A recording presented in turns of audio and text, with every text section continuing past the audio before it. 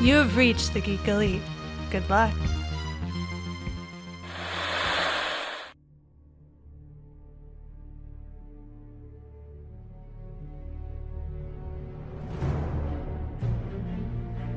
The future comes, and now my watch begins. It shall not end until my death. I shall miss no game, withhold no news, report all rumors. I shall wear no jerseys, and plead allegiance to no side. I shall live and die on my webpage. I am the word in the darkness. I am the watcher of the TV. I am the megaphone that informs the realms of geek. I pledge my hands and name to the Geeks Watch, for the geeks and all the geeks to come.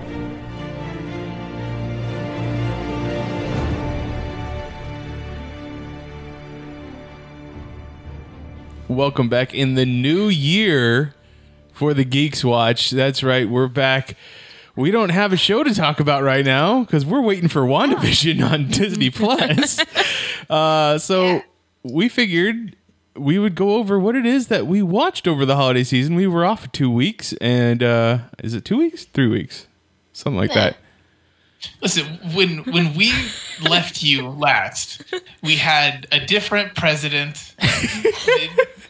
The 45th president was still using Twitter. It's been a couple weeks, guys. 2020 finally ended. 2021, I'm not a fan after this trial run. It's not 2021. It's December 37th, 2020. Like, you can't. Okay. It's not the new year until January's the bleed over month. Yeah. Yes. So that's what it is. We decided, since the last episode was going over the 3 episodes of what was the name of that show? The Mandalorian? Was it going over 3 episodes, or was it just the season finale? No, we did just the season finale because the 3 episodes was for our 200th episode, which was before the season finale. Okay, but we went over. I think we went over just the season finale, right? We didn't do a Geeks Watch or Weeks Watch. So now we have lots of Weeks Watch built up and ready to talk about. So we're going to do just that this week. Everybody's going to talk about all the great things they've been watching, reading, playing, listening to, and occupying their time during the holiday season. Yes. So, as always, Elizabeth, you first. It's always good that you have me go first because I always have the shortest amount of stuff because I don't watch things unless this group goes, hey, you're now going to watch this. Otherwise, it's just Food Network or HGTV because I'm boring like that. So in the month since our last week's watch, I have exactly 3 things that I watched. Okay. The first was Die Hard 4. Because so that's the one where they do the fire sale. That's right. Live Free or Die Hard. Yes, Live Free or Die Hard. Sure thing. Yep. That's the title. That's the title. We're going with it. So everybody knows about that. Mostly it's just been rewatches. Then we did binge watch Las Vegas because E was having a marathon of it. Over the New Year's. That's right. And I love that show. That show is so, I mean, I liked it when it was on and I enjoyed doing the rewatch, but it is so bad. Like, for something that's less than 15 years old, well, I guess it is around 15 years old. Like, there is some like the episode where they have a HR guy come talk about like, hey, sexual harassment, having relations in the workplace. Like, it's not a good thing. And like Danny, who is now in a relationship with Delinda, who, you know, they both work for the casino. He's like, hey, listen, don't listen to that guy. He's a nerd. Me and Delinda are in a relationship. If anybody has a problem with that, they can come see me about it. Basically, like, just like totally dismissing all of all that sexual harassment and being like, be a cool guy and don't report us. The entire show would lead me to believe they would take exactly that attitude about any HR related things. Oh, No, exactly. Like it's so ridiculously over the top, and it so plays into the concept of Vegas being, Mob City and Mob City and only beautiful people are there. Yes. That's the only people that exist in Las Vegas is either workers or visitors. It's just beautiful people. yeah, and everybody's beautiful. Yes, no, all workers have to be models, and all visitors also have to be models. Which, having spent most of my childhood visiting Vegas, as I have a significant amount of family there, not really the way that works, but that's okay. It's like a bunch of tired people who change out every couple weeks. Yeah, pretty much. I feel like I watched that show, but all I remember from it was this one specific scene in which a guy was complaining because the spa charged him double on a bikini wax for his wife. And the spa had to say, no, it was double because we needed more wax for your wife. That is literally all I remember about that show, and I'm pretty sure I watched a lot of it. It's just that vivid bikini wax scene of the spa lady going, no, we needed like 4 pads to do her. Like, You don't understand. this is what you're charged. I'm sorry. Yeah, I do not remember this scene, and I also watched a lot of this show. I think some of my favorite episodes are the one where Delinda's Amish cousin comes for his Rumspringa. Of course.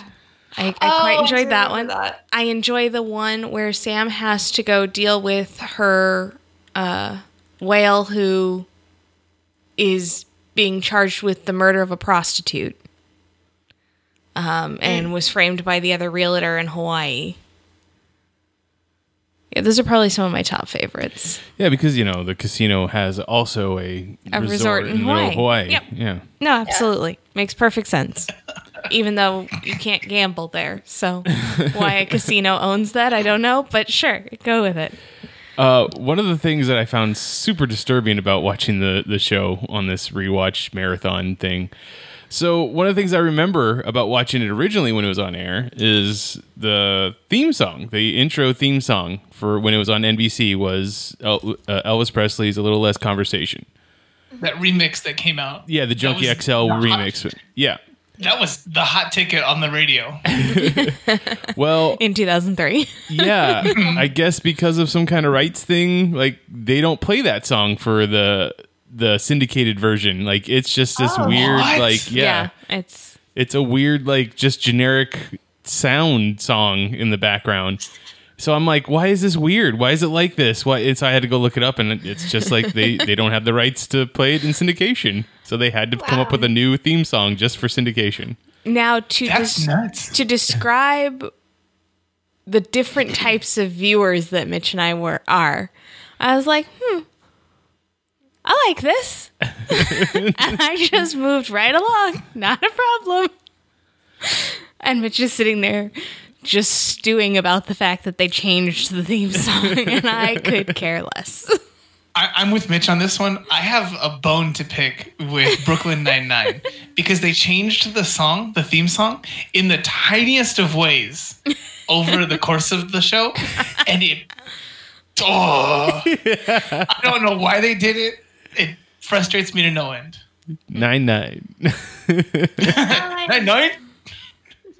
Yeah, but so But before we move on, because no one talked about Live Free or Die Hard, and I just want to say that Timothy it's Live Free or Die Hard. I don't know what else to say. Like it's Timothy Oliphant, like joining the cast of Die Hard. Yeah.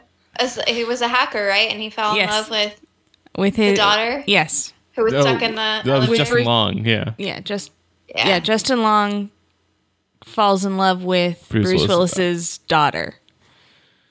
Yeah, that was when I got a crush on Justin Long. Well, yes, we all did. It's fine. I was like, yeah, I like this hacker type. He's so greasy in the movie too. That was There's the look something then. adorable about That him. was I'm the look. sorry. I'm sorry. I don't know how Justin Long's career is going to ever like continue past, I don't know, like now or like the next 5 years, because he hasn't changed in what they cast him as. Oh, has they cast him in anything in a while? Like, I don't remember. The last time I remember seeing him was like that guest star spot thing in like New Girl. Oh, yeah. And that's still playing the same kind of character. That's like a quirky person. Yeah. I was gonna say the last thing I remember him in was, it's got to be. Was he in one of the new Kevin Smith movies? Oh yeah, he was in Walrus. That was the last thing I saw him in. Oh, the hit film Walrus. Tusk. That's right, not Walrus, but yes. Yeah.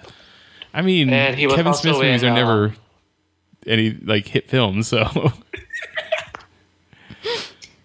He was in the reboot. Oh yeah, that's right. He was in the reboot. I still haven't watched that. I don't know. Yeah. Just Oh no. just keep your memory of the old movies if you like the old movies. Like that's the best. Diminishing the second returns. Yeah, he's I just. didn't like the first one. You didn't like the first Jay and Silent Bob? That's fine. You didn't, I mean, I like it, but I Mallrats think is. you guys were the right age group for it. Yeah, exactly. It's exactly what it was. Okay, sorry. I just No, needed to go back that's to Die Hard because you don't just breeze over Die Hard. Even the fifth one, still good. I watch them because you enjoy watching them. My father, brother, male cousins enjoy watching them, so they always get played around the holidays at family functions. I mean, yes, they're good action movies. That's about as far as I go. Okay. So, but the last one is probably my favorite thing we watched over the holiday break, and that is the annual Big Fat Quiz of the Year from the BBC. Does anybody What? else? Yeah. Does nobody else watch this? No, I don't know what it is. Oh, you What is absolutely have to watch this. So, the way it operates, Jimmy Carr. Okay, thank you. That's what I wanted to say, but I was like, that doesn't sound right in my head right now. Jimmy Carr hosts it every year, and they do 4 teams of 2 celebrities. Teams. 3 teams of 2 celebrities. Wow. This year they had them 6 feet apart. Normally they're sitting right next to each other. And it's basically like a comedy quiz show. Just over everything that has occurred in the world over the year.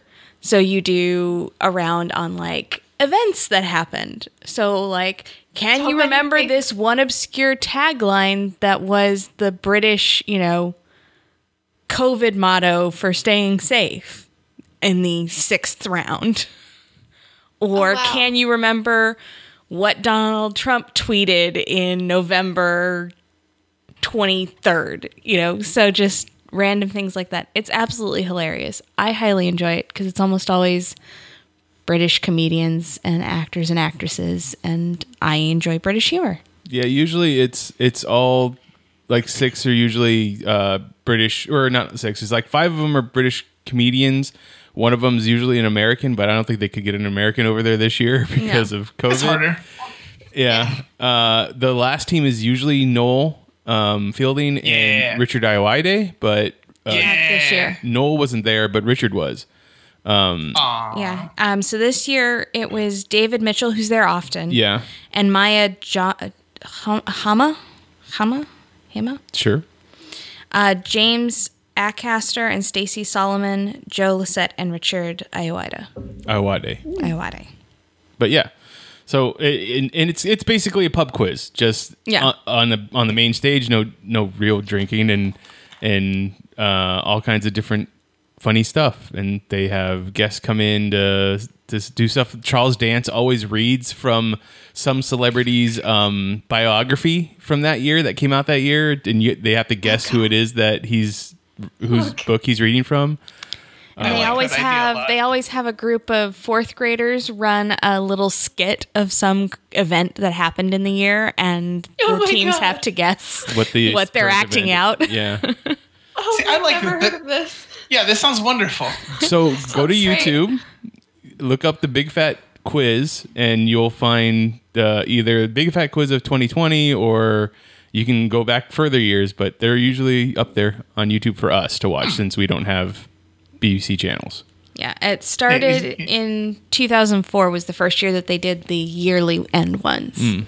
And then they've done some big, because it just used to be the big fat quiz of everything. Well, they have those still. They still have those, but then they do one just for the whole year. So it's highly entertaining. It's a great watch. I thoroughly enjoy it every year. It reminds me of a show I watch on BritBox. Yeah, That makes BritBox. sense. I think it's called The Q Oh, or QI. something like that. Yeah, QI. QI. There we go. Yes. It reminds me a lot like that. Does it have the same feel of Very much the It's just a same bunch- feel. a bunch of comedians answering these random trivia questions based off of a letter, usually, is the theme. So if it's R, it's all things that deal with words that Well- start with R, quiz stuff. So they do a season per letter, and then they do a word per show. Yeah, word per show. Yeah, that's what it is. I like Yeah, I was binging those for a while. I need to go back. 'Cause I also love British humor. So And I think Netflix tried to do an American version of it, but with Jimmy Carr as the host. I think it's just called Quiz, but I have to look it up again. It wasn't as good. I'm just glad they didn't try to get Joel McHale to host it. I mean, Joel McHale's great, so I don't know why you would have an issue with that. I like Joel McHale. Just stop having him host things. The Fix, that's what it was called. okay. Yeah, It on even Netflix. sounds like a Probably Joel McHale not as show funny. It was not. yeah, it no, sounds like so- Joel McHale. The big fat quiz of the year, highly entertaining, definitely worth the watch. It's only an hour. It might. Hour and It's a a half? little bit. Yeah, it's an hour and a half because I think. Well, because they have commercials, so it's supposed to be 2 hours, but without commercials, commercials, hour and a half. Yeah. But definitely worth the watch. This is a tangent, but what happened to that quiz app that everyone lost their minds over for so long? HQ. Yeah, what happened to HQ Trivia? It was something happened. I think they gave out they did a really big prize one time, and then after that, I think everybody kind of just left it. Like it just petered out. Huh. I liked it. That honestly, that was the closest to like a communal television experience that I think people have had in a long time. Like working at the TV station, everything would stop. Really? The whole building, and everyone was just sitting there doing trivia. I tried to do it, but I don't know. I always got the alerts too late for when the thing was going to happen or something like that. Yeah. So I was like, oh, well, I've already missed most of it or something I don't know. So it never really worked for me. I was like, I'm okay. Yes, that's the total of the 3 things that I watched. Well, Because I that's YouTube, E-Entertainment, and my own collection of and DVDs. DVDs. Have fun finding those things. Steven, moving on to you. What is it you watched over the holiday season? I have a list because I just moved in for the first time with my significant other, my girlfriend. So obviously nights are spent we make dinner, we eat dinner together, watch something on TV like you do. So we've gotten to watch a lot of random stuff that's new. Yeah. And that's not common for me for some of these shows. I watch a lot of random shows, to be clear. But these ones I don't think I would have approached recently or normally. So we watched, I guess, we watched Bridgerton. Ooh, I haven't Which- heard good things. You said you haven't or have? I have not. Yeah, I think it depends on who you are as a person. Okay. I was pretty much done after 2 episodes. I was like, I don't want to do this anymore. Maybe watch it more than once. It's not like a demographic kind of thing. I think it falls down to humor as well. You know. Well, this is but no- Shonda Rhimes' first show after leaving her deal with ABC, which is pretty big in that world. Absolutely. It's Shonda Rhimes. And honestly, did you say you the hate story, Shonda Rhimes? Huh? Did you say yeah, you I hate? do not. I don't hate her. It's No, not you. I will not say I have issues with her writing style in drama shows. She's too much of a dramatic writer for me. It's a taste thing. I won't say I hate her. She's a very successful person. Clearly, she's good at whatever she does. It's just not my cup of tea. This one, I would say it's not like every 2 episodes some crazy thing is happening where someone's going to die. It's not that. It's not Grey's Anatomy or anything. It's not. Okay, thank gosh. Because I believe it's still an adaptation of books. It is. believe. Yes. So yeah, this one, the humor is still good, but honestly, the thing that I came away with liking the most was something that I told my 2 lovely pages, guest hosts or guest co-hosts, was the parts where they have modern music in there as string quartet adaptations of those things. I liked that. So like hearing it, and I was like, this is Ariana Grande. So it's I like those parts. It's like in A Knight's Tale when they had David Bowie. Honestly, yeah. Okay. The thing that Naima was telling someone as like kind of like the Venn diagram of things that makes up this show was 90 Day Fiancé, Gossip Girl, Pride and Prejudice, and a few other things in there. But I think those are the top ones for that. I like one of those things. No, yeah, that was good still, even though I didn't want to stick with it or anything. The other thing that we watched very close to it that I would pair with it, but I did not like at all, was Dickinson on Apple Plus. Okay. Really? I Did hadn't- not like that. I was gonna say I hadn't heard anything about it, but I know that they got a second season, so That's because Apple doesn't There's a have couple- anything. that's true. No, there's a couple bright spots in there that are better than other moments, but it really feels really bad. And I don't know, Mitch, we've talked about this before, but I have a problem with like some things that certain actors will do that were on the show 30 Rock, where I can only take it as being like it's from a skit Uh-huh. on TGS on 30 Rock. Right. And in there, I forget her name right now, the lady who plays Jenna Maroney on 30 Rock. She only comes off like she's still being Jenna Maroney playing somebody in like The Rural Juror. I mean, it's really bad. That's kind of how she was in Unbreakable Kimmy Schmidt also. Like she just comes off as playing the same character. It's bad. Then I guess to continue the streaming service kind of new stuff things, we watched the final season of Sabrina. Okay. That was fine. I've heard that people were very upset the way that it ended. Or just that that's it fair. ended. I don't know what's going on with the endings of a lot of shows that have ended recently, and we can't blame it all on like COVID restrictions that made them cut things short in filming.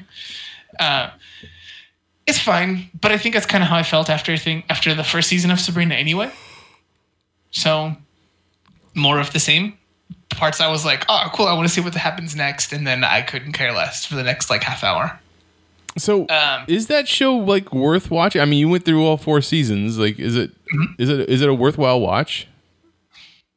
If you're cleaning the house one day, you need something on the background, go ahead. Oh.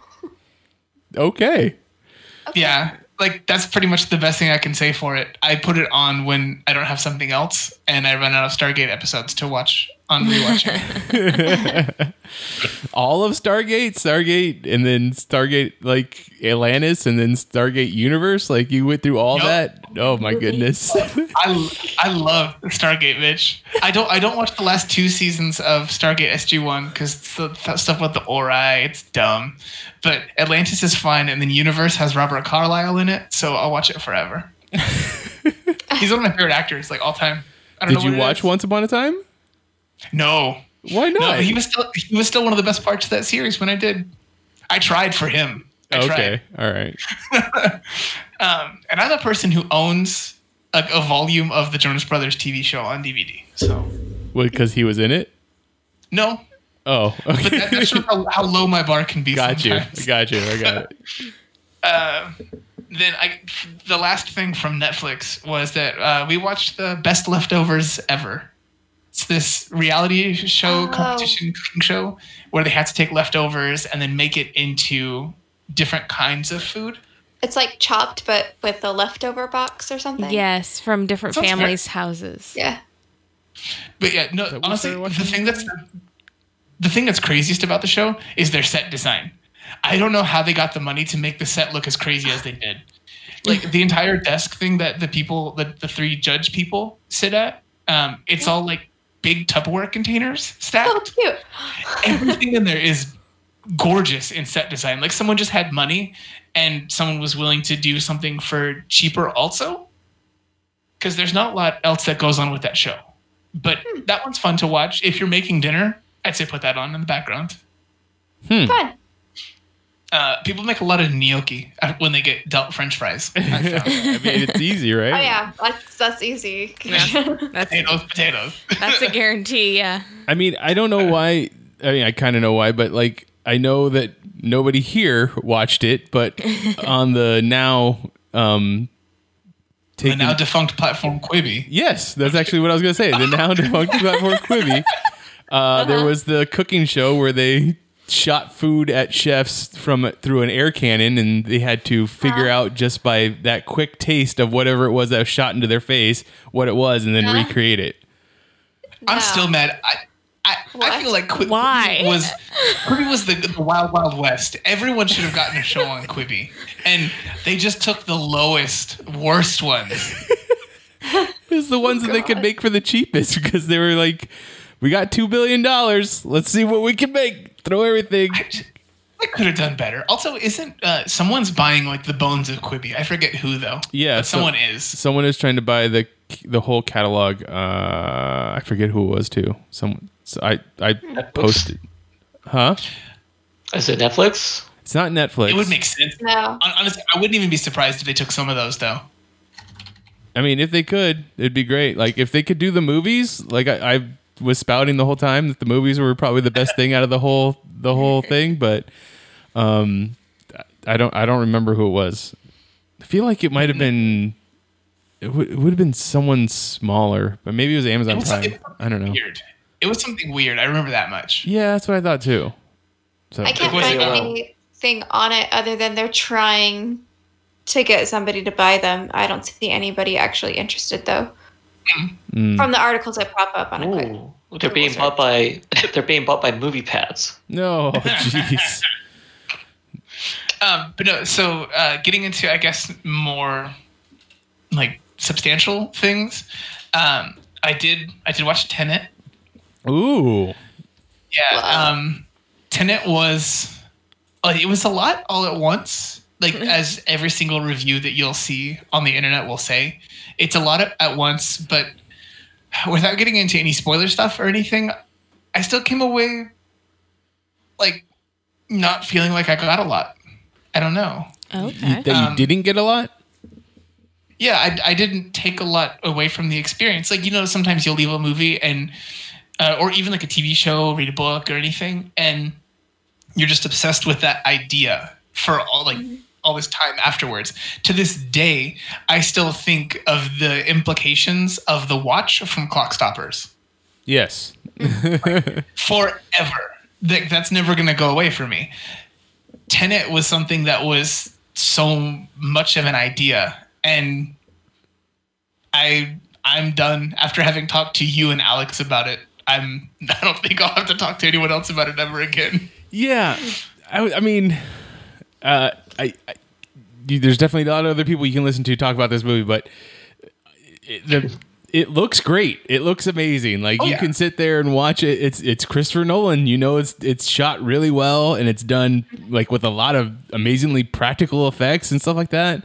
But it's about as character driven as a technical manual for your VCR. Like there is absolutely no character development in this movie. And like even in the writing of the thing, there's one character who just consistently refers to themselves like aggressively saying, "I'm the protagonist." That's it, and that's how he's credited in the credits. That's his name, the protagonist. So. You're kidding. I don't understand. It's like someone had. It's literally like a pitch that someone had for a thing, and then they just went and did a whole movie out of it with Christopher Nolan money. I mean, this was Christopher Nolan said, "This is my James Bond. I've always wanted to make a James Bond movie, and this is it." And I was so happy because I said it to you. I was like, I feel like this is what we would get if he made a James Bond film, and you were like, "Yeah, that's what he said." I was like, "Oh, there we go." Yeah. So Don't disparage my James Bond that way. I mean, No, It's that. This is the world is not enough.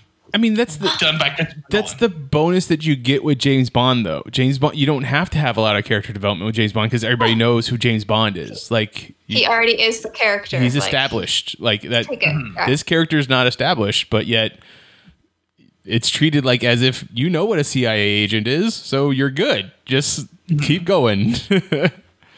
Yeah. If anyone out there in any way, shape, or form wants to talk about this movie in depth and has already seen it, feel free to tweet at me.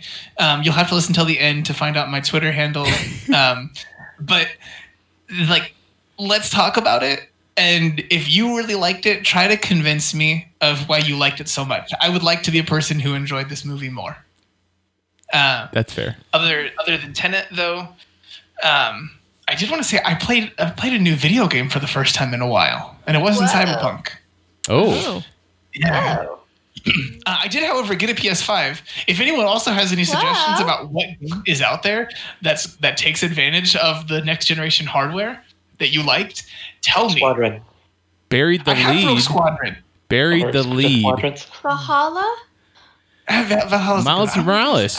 It's Play- so just play pretty Miles on Morales. my Miles Morales is a good Xbox one, true. 360. Like, Yeah, no, Valhalla. I've just never been like an Assassin's Creed kind of person. But But from what I it's- understand, Valhalla is really good, though. yeah, it's gorgeous. It's probably the best of the Assassin's Creed games. Mhm. And I love Greek. I loved the last one too. It seems like every one I'm like, they keep on one-upping themselves. That is one of the They're things. taking I'm more looking time, too. forward to. Yeah. Oh, nice. Oh yeah, and it's so gorgeous. Like just walking around the world, it's just beautiful. And I'm on like a 360 with a, I don't know, it's an HD monitor, but it's not the best monitor. So it's gorgeous for me. So Okay. I would definitely suggest that one, especially if you like Viking lore or Celt lore, stuff like that. It's filled with a bunch of history too. So Okay. I'd recommend it. But Miles Morales, I keep eyeing. Like, do I do it? It'll go on sale at some point, and I'll save like $10. I don't need to save the $10, but for some reason I'm holding out. Like, I need to save the $10. You're holding out because you want to get all the costumes, like with the DLC, like it will already be on there, kind of thing. I get it. That's what I do. I do like those things, except I didn't get I got the discless version of the PS5, so I could never buy a disc thing for it. Oh, that's fair. So Oh, it'll be interesting. shame. But no, the game that I played is a game called Going Under. And it's this indie game. The whole story for it, it's like $20 out there because it's an indie game.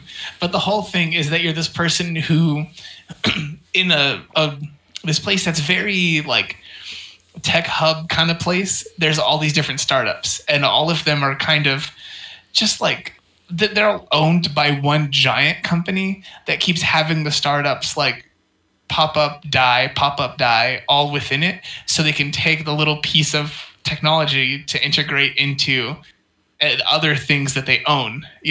It's all just like vertical movement between the stuff. And in this thing, you take this job to become like a graphic designer, kind of marketing person for them, but you get into the business, and the boss guy's like, "Yeah, no, okay, cool. What was the job that you were here for again?"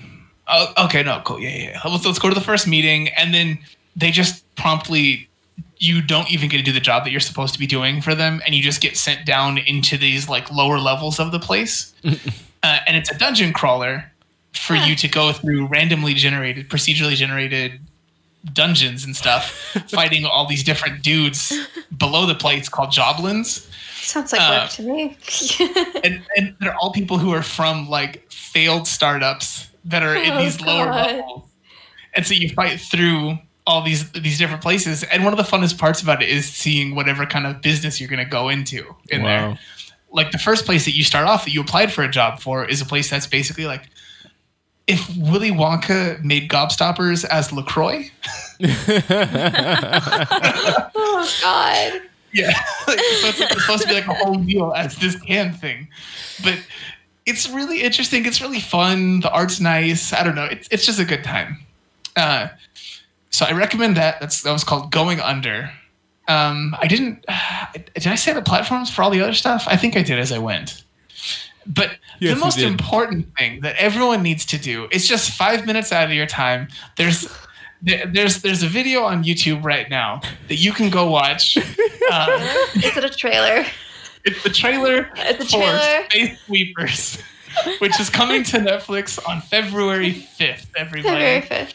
This story trailer that's out there now actually has some more substantial information. We know a little bit more about the events of the movie. And I gotta tell you, it only looks better than it did before, which is saying a lot. Because I've been harping on this one for months now. I saw the trailer for it like before you tweeted it out, and I was like, "Oh, Steven's about to have." I was still like working and doing stuff like all day for that, and then I finally got to see it in the evening. But crazy shit had happened in the world, so I tweeted out the most of you were just that video, and then February 5th. I love it. Like I wasn't gonna be like February 5th, the greatest thing is happening in the world when bad shit had just happened that day. But yeah, YouTube, Space Sweepers, Netflix, February 5th. Do it. You can already add it to your Netflix queue. There's a placeholder thing for it. Just go ahead and do it. Trust me, it's gonna be great. Is that supposed to be a series or is it supposed to be a movie? It's a movie, but man, I can only hope that it becomes a lot more. Yeah. Books, video games, VR experiences, body pillows. It's gonna win an EGOT.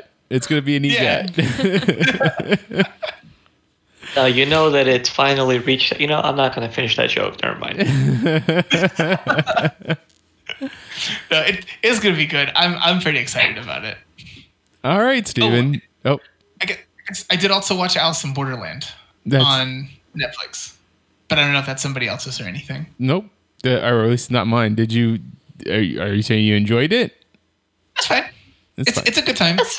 Yeah, it's a good time. It's an upbeat watch. If you're a person who watches a lot of TV, definitely watch it. Give it a look. If you like Death Note or a lot of other things where they have like kind of like logic puzzles sometimes, that's like there'll still be some like engaging action visuals and stuff. But I think it would work fine as a book where you're just like, oh damn, no, they got to turn left here, and they got to turn right.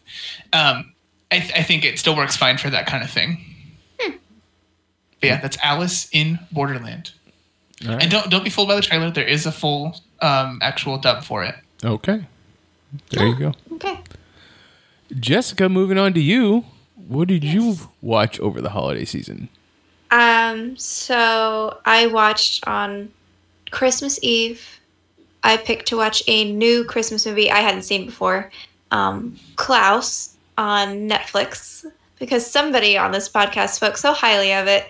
And yeah, it's probably in my top 5 of Christmas films. I think I'm gonna have to watch it every year. It is gorgeously animated, like just so perfectly storybook animated, and it's just the lighting of it was great, and the character development is great, and you laugh and you cry, and it's just a wonderful Christmas movie, and it's probably one of the better explanations of Santa Claus as well.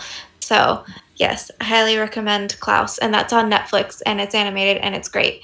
I gotta know, did you pick up on the voice of Santa early on? I kept trying to place it and couldn't do it for the longest time. I honestly was so engrossed in the story that I didn't even bother trying to guess who was voicing what. I was just like, why is this so pretty? I'm just like, who thought of this? That was I should have looked up who the writers were, because it was such an adorable idea for why Santa Claus became Santa Claus and how mail got delivered to him. It's just such a beautiful story. So yeah, I didn't even catch. I really liked his voice and I recognized it, but I didn't bother to even look it up till now. It's interesting. Like, I think the movie that, even though it doesn't fit with it, that I kind of place it as being similar to, it's not. But I really kind of put it next to Emperor's New Groove for some reason. Because there's something about the way that Jason Schwartzman voices the main character. Yeah. And he goes from the whole, like, he's Yes, got everything. He is very much a Cusco character. Uh-huh. I do see that. He is very much a Cusco character in a Christmas movie. Yeah. Not gonna lie. absolutely loved the teacher character. Yeah. I loved her. Oh, she was great. It's just all the little random characters too. There's the two neighbors that fight that you realize later on, and they don't show it, but they end up dating in the end, and you're like, yeah, like this is great. This old couple has gotten together after fighting each other for years because of their children, and you're like, yes, I like this. It's just so cute. Everybody should watch it. Go watch it. It's not Christmas anymore, but go watch it. We could use some Christmas still. Go. We can keep pretending it's December. It's fine. Still Christmas until Steven gets his present. Oh, That's that's true. true. Till Steven gets his awesome shirt. John gifted us all the best shirts ever for Christmas and made us all feel like horrible Christmas gifters. I don't know what you guys are talking about. I returned the favor. I know. I still need to give him his birthday/Christmas gift. I have no idea if John enjoyed our Christmas gift or not. I imagine he said something to Mitch. Yes, those cookies were delicious, and Cookies were delicious. I want to try that dip mix here pretty soon. I haven't had a chance to make it yet. I haven't either. I'm excited to try it though, but I Although- did absolutely appreciate the Geek Elite cookies that I didn't realize were Geek Elite cookies until I bit it. I was like, wait a minute, what is this design? I was like, oh my god, it's our logo. That's cute. We actually had a big debate with Daniel and someone else. We're like, are these water tribe symbols or something? I was like, no, it's the logo. Oh, it's the logo, yeah. Yeah, Daniel did text Mitch asking, being like, how'd you know that the Water Tribe's my favorite? Like, that's awesome. What? Yeah, I had no idea. He's like, don't correct them, just go with it. I haven't brought this up before, and I didn't tell Mitch or Elizabeth about this at all. Oh, God. But I didn't know that there were the symbol was in there on the cookies, and I have technically tried the dip mix. Technically? Both because of the same reason. Our cookies got like shaken up. Oh, no. Oh, So there was a bunch of broken cookies. And like a bunch of the gingerbread things kind of like pushed in against the mix. Oh. And they just tasted like the dip mix. But I still ate them. It was fine. Oh, no, I feel so bad. Oh. I mean, I couldn't expect much of it for it to survive through the mail. Like, that's just what it is. Except it's some of the other people who got him only slightly damaged. Like, I mean, most of it just went to Phoenix. I don't know about the people in well, the people Nebraska. in Missouri received theirs, and all that was missing was one of the snowmen lost a head. No. Oh. Well, apparently the mail Mail deliverers carrier. in Seattle just were like, fuck this package. From those giggly pieces of shit. Oh. God. They were good though. Well, good. I'll have to send you some without spice mix so that you can enjoy just the cookies. I'm okay with the amount that we got for things, but if you want to send more, like I'll take them. Okay, so that's Klaus. What else did you watch, Jessica? I watch, which I really can't remember if I talked about this on the last Geeks Watch or anything, but I started watching the Harley Quinn animated show on HBO Nice. Max. Yes, I think I'm halfway through it. I don't know, 6 episodes in, and I love it. It's hilarious. It's great. Poison Ivy is the best thing ever. And I always liked her from Batman Forever. So, and I like this. I don't know. I like how graphic it is and everything. It's just, it's a great fun show to watch. Just watch Harley Quinn just busting knees all over the place and making these silly mistakes. And the Robin episode was just utterly hilarious. They have such a great voice cast in that show, and Oh, they do. the show, like Tom King, the writer for on the comic books right now, made me enjoy Kite Man a lot more, and this show just Kite Man. caps it, like coming in all the time with the hell yeah. I look at Kite Man and I'm like, why are you a villain though? Like every time I'm like, what? And there's an anime I watched called One Punch Man, in which like he would perfectly fit in that anime because it has like a bike man hero that drives around on a bike. So I'm like, why is he here at the villain league party? He just so much. It's hilarious. It's great. Kite Man's great. Yep. Kite Man. And Ron Funches is the King Shark, and who else does voices on that? Oh, Alan Tudyk is the voice of Clayface. Like that is so. Oh yeah, perfect. That is Alan, isn't it? Yeah. Okay. So good. Gosh, it's just hilarious. It's a great take on DC villains, I think, and Harley Quinn and Joker's relationship too. And Harley, it also just Harley talking to herself before she became Harley Quinn was really cool too. Like, just be like, you're in an abusive relationship, right? And she's like, well, yes, okay, fine, previous me. Like, it's great. It's good. So that's on HBO Max, which I finally got set up, thankfully, because Roku finally got to deal with them. Oh, just to bring up from earlier, Roku is the one that is buying the Quibi. Is in talks to buy the Quibi. Okay. Programming. Interesting.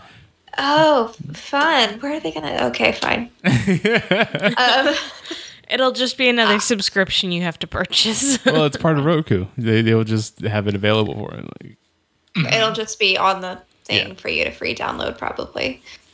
I've started watching. It's a PBS show called Sedition, and Sedition is a Jane Austen novel that she never got to finish. She died while writing it, and I think she basically wrote maybe 2 chapters of it, and then it was finished by some guy. My mom did all the looking up on it because she's the one who wanted to watch the show, because we love Jane Austen, but she loves PBS shows, so she actually went about and recorded it, and it's interesting. It definitely feels like it was not actually written by Jane Austen, but it was trying to be written by Jane Austen. It goes for I don't want to say raunchy because it's still a Jane Austen show, but it's slightly raunchier, like more sexual forward than other Jane Austen shows. I really like the main character. She's very much an Elizabeth kind of sort of strong-willed, independent character that don't need no man. And the main guy character is also very much a Darcy archetype of just, why are you questioning me? And, why are you assuming things? And it's very interesting. It's about Sedition is a town that sort of a guy is trying to build into basically a holiday getaway, along the ocean. And so you learn a lot about those. I like to think of as comparing it to Bath or something, but a resort version of the town of Bath that is on the ocean. Okay. Like a little resort getaway. So he's trying to turn it into that and trying to use rich people. And this girl ends up saving the brother that's trying to do this. And they kind of adopt her in a way because she's a young teenager or a young woman. And they kind of take her and sort of become her ward temporarily. But that's sort of the beginning of the plot is she's this farm girl who's now in this holiday sort of town, and she loves architecture, and so she wants to help build up this town up, and she kind of sort of has a thing with one of the brothers that is a jerk. So there you go. And then an architect, and there's a bunch of side characters. It's really great. I really like it. The problem is that my mom looked up everything about it, and she found out the ending of it, and apparently people are really pissed off at the ending because it's the most un-Jane Austen ending ever, in which basically the characters that are supposed to end up together apparently don't end up together. I don't know if that's how the show takes it or not, but I'm not going to be happy with it. So I was going to say, I'm trying to up until this very moment, I was going to be like, Jessica, you were a lot more upset about this show when we talked about it last. Well, I'm trying to be nice because it is a good show. I don't want to be it sucks, but it's a good show. Just because it doesn't end how I want it to doesn't mean it's not good. It just means it's not my romantic soul heart good. I'm still enjoying watching it. I'm still watching it, even though I know I'm probably not going to like the ending. Like, it's still really well. It is like watching a Jane Austen movie. Like, it's really well done. It's all the characters are great. It's well written. It's interesting. It looks really nice. It makes you want to travel to Oceanside, England. Like, it's wonderful. I'm going to be very upset at the ending, and I'm going to hope maybe they changed it. I don't think they did, but like they just patched it. They got an They're like, update here. for the show. I know, be like, I don't know, and I fixed feel like it might be just as a writer, it kind of pisses me off that like somebody would finish it in a way that she totally wouldn't have finished it. Like, she's won for a happy ending and for doing this, and this is not how you like. No, that's not how. But I haven't actually seen the ending myself, so I can't really judge finally if it actually is the right ending or not, as opposed to just reading off the Wikipedia page how it ends. Sometimes it may play out differently when I see it. I don't know. I don't have high hopes though, but I'm still watching it. So there's that. PBS. I don't know where you can find PBS stuff. We record it, so. I'll say that might be the actual PBS tagline. Like, if PBS was sponsoring this podcast, it'd be like, okay, go ahead and use our sponsorship code to get your deal on PBS, like your free month. PBS. We don't know where you can get PBS things.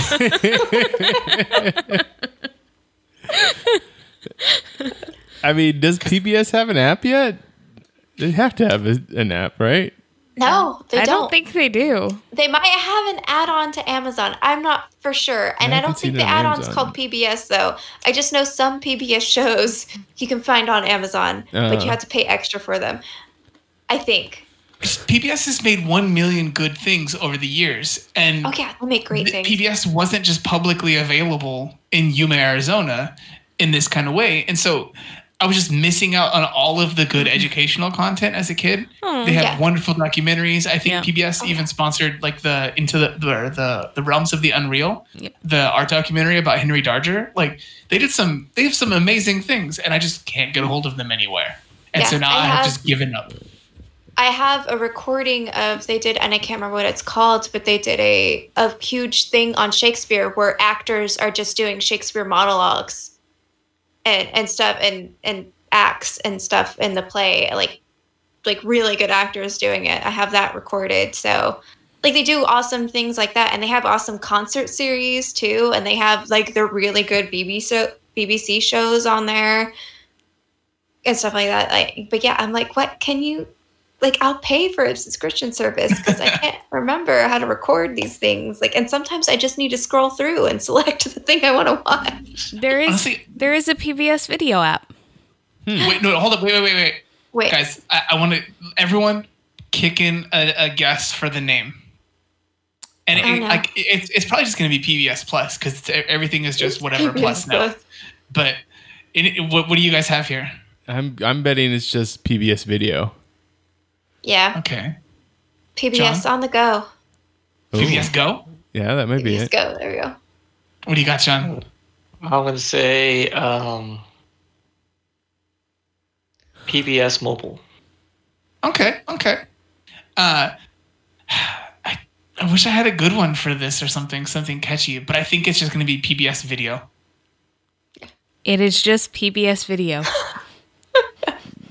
Oh, they're a video station. Everything should be called PBS Video unless it's audio only.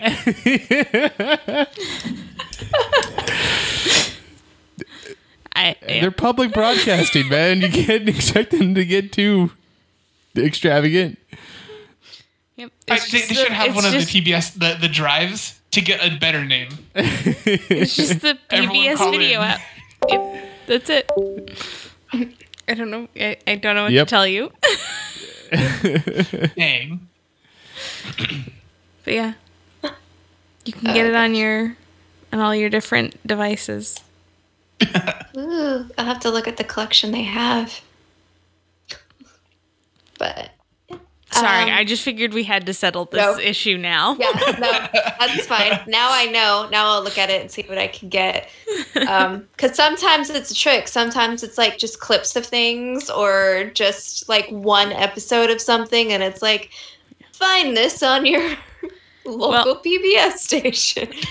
The Okay. PBS.org page says stream 4,000 plus PBS and local shows on demand, including the masterpieces, Frontline, PBS NewsHour. Not the masterpiece. Damn. Okay, all right, sold. So Write that down. Video. Okay. I feel like all the big companies. This is. Never mind. I don't need to talk about this right now. You got any more things you want? the thought of Steven giving up on PBS just hurt me too much. I had to find out. I was bored one day, and I wanted to watch a documentary, so I just watched a simple documentary. I think it was called The Engineers of Petra. So the lost city of Petra. It was about how they built it, which there was a lot more than I thought there was. Because all I know is like that initial one building in the rock that you see in like Indiana Jones and all. But it was really interesting. It was a really good documentary that was on Disney Plus through National Geographic. I think they have a bunch of other ones because I think it instantly took me to like something about Pompeii, and so it's kind of sort of a series, but not quite.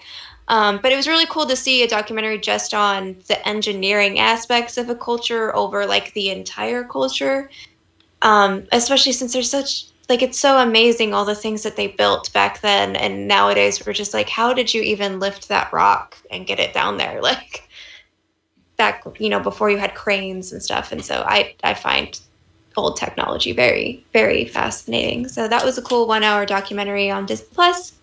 Also on YouTube, I've been watching Cinema Therapy, in which it's a professional psychiatrist and a filmmaker, and I don't remember their names, and I should have written them down, but they basically watch a film together and they react to it, and the psychiatrist points out what it is an example of within psychiatry. So one of the videos I really liked was they took the Disney movie Tangled, and they showed how it shows I think it's 11 examples of gaslighting, in which that's what Rapunzel's mother Gothel does to Rapunzel, is gaslights her the entire movie. And literally you get every single example of it, which is really good because people should understand what gaslighting is and how toxic it can be. And they did, I think, Twilight and relationships. They did Inside Out and how brain development works and memory works. And I think they did one on Die Hard, and I think it was on rekindling relationships or something like that. I didn't watch that one. I just saw it.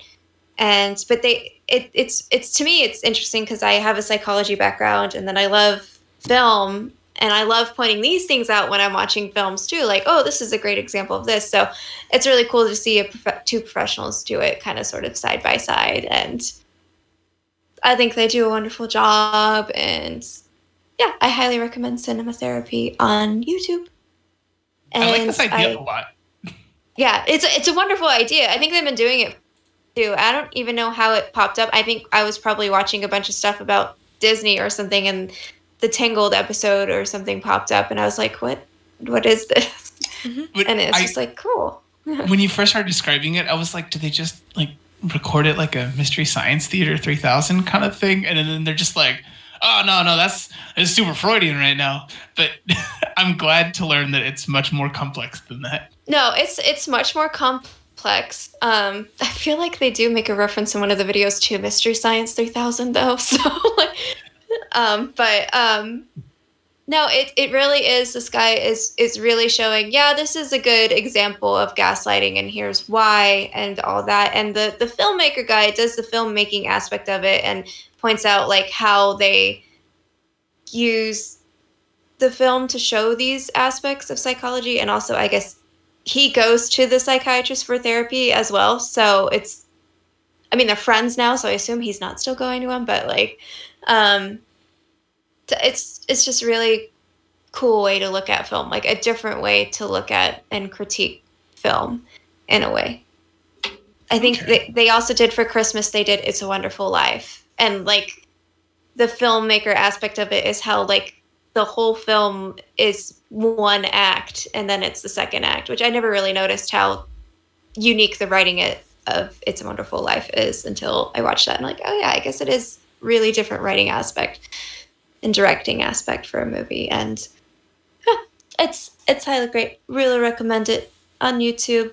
Like and subscribe them. They're wonderful. You'll learn a lot about basics of psychology and how film can show you the basics of psychology as well. And I did end up watching Soul on Disney Plus as well, which I know has been really hit or miss with people. I really liked it, but I will say I openly like jazz, so I was going to like it for the soundtrack alone. I also really liked the music they did in the other place, but it's kind of sort of backtrack. It's Trevor that does the music, not Trevor. What's his name? No one tell her. Oh. No one tell her. No one tell her. No, I looked it up and I went, hey, that's the guy that did that one song. He was in that band. Yes, I know. I can't remember his name. But he does the music for it. And I was like, yeah. Nolan? Nope. No. Damn it. Just from Nine Inch Nails. Somebody No. put her Yes, out of I her know. misery. Stop. Help me. That's not nice. It's I'm Trent really bad Reznor. at names. Trent Reznor and Atticus Trent Ross. Nice. Good job, Trent Reznor, and Yeah, I got Trevor. I mean, it's close. It was you kind of combined both his names. I did. This was fun. I had an early shift and it's Friday. Okay, leave me alone. But I'm already bad. I liked it. I will openly admit, though, I wasn't fully paying attention to it because I had some distracting things happening at the time when I was watching it. It's not my favorite Pixar film. And I'm still debating whether or not it was a kid's film or not. I get that one. Like, all the jokes were really adult geared. Like, so my favorite part, well, I have several favorite parts, but the Quiet Coyote part that she uses to calm down the kids, I was like, I'm stealing that as a daycare teacher, Quiet Coyote. Like, that's just great.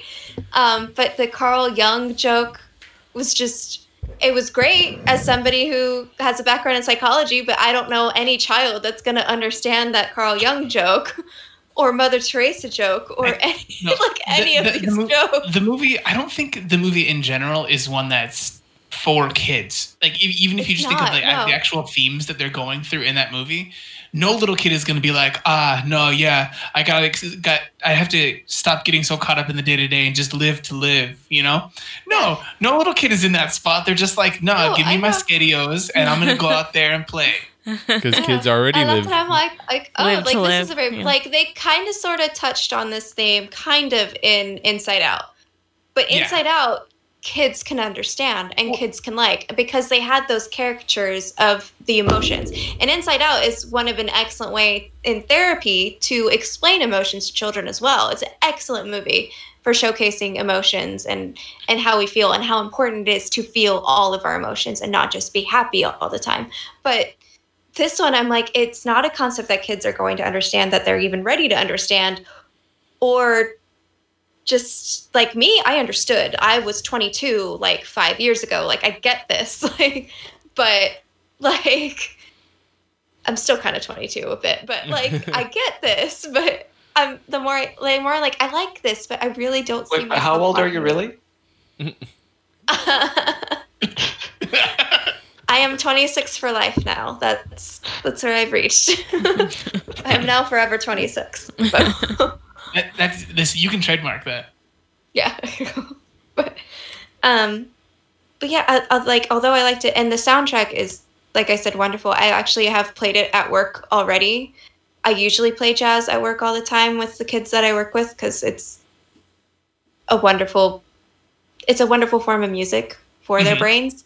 And the fact that it's kind of sort of jazz mixed with this abstract, sort of almost white noisy kind of sort of, I don't even know how to describe it. It's just electronica kind of Techno, stuff. electronica, but like a house? smoother electronica. House, there we go. Yeah.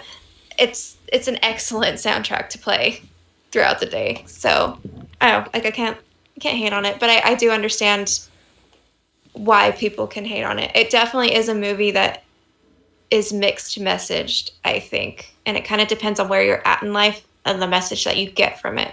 Mm-hmm. So yeah, I would agree. Someone just got to check on Pete Docter. Is he okay? I'm sure that these movies are just a way for him to work through things, so he's probably better than most. That's fair, Probably. honestly. yeah. I mean, personally, I just was kind of bored throughout the whole movie. I didn't hate it. I didn't love it. It was just a movie. It kind of was like Cars for me. If I'm thinking of another Pixar movie. Yeah, no, I could definitely see that. I didn't particularly care for it, but as you and I discussed at great length, we got very different messages from the movie. So Yeah. And at some point, we do have to wrap this podcast up and let John and Mitch do their parts. So I know. we won't get into it here. I do want to say like one more thing. I'm wondering if it's a different mixed message for people who are introverted and people who are extroverted. Could be. Could very well be. It could definitely hit differently I wonder because it did notice that my extroverted friends got the wrong message from it, and my introverted friends got the right message, or the one the director said was the message. But like, I don't pencil you. Thanks, Jessica. They got the wrong one. I didn't mean I see how it is. because I see how a it piece of art is, Yeah. It doesn't matter what the writer wants the message to be. If that's the message that you get, then that's the message that you get. Like it's the wrong one. there is no right or wrong within it. It's Friday. It's late. I'm going to blame it on the third glass of wine. It's fine.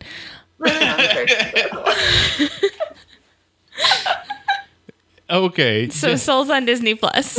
Soul is on Disney Yes. Plus. Anything else, Jessica? I've been playing a lot of Assassin's Creed Valhalla, and it's great, and it's wonderful. And if you don't like Assassin's Creed, play it anyway. There you go. Just make sure you play it.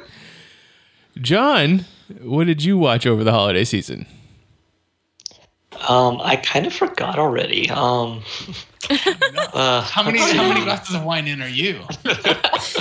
None. I'm sans wine at the moment, unfortunately. Such a But shame. thankfully, I did have all these windows popped up with all of the IMDb pages for the things I watched. So let me just quickly recap. Okay, so I got caught up on two shows I like. They released new seasons of Big Mouth and Cobra Kai. Mm-hmm.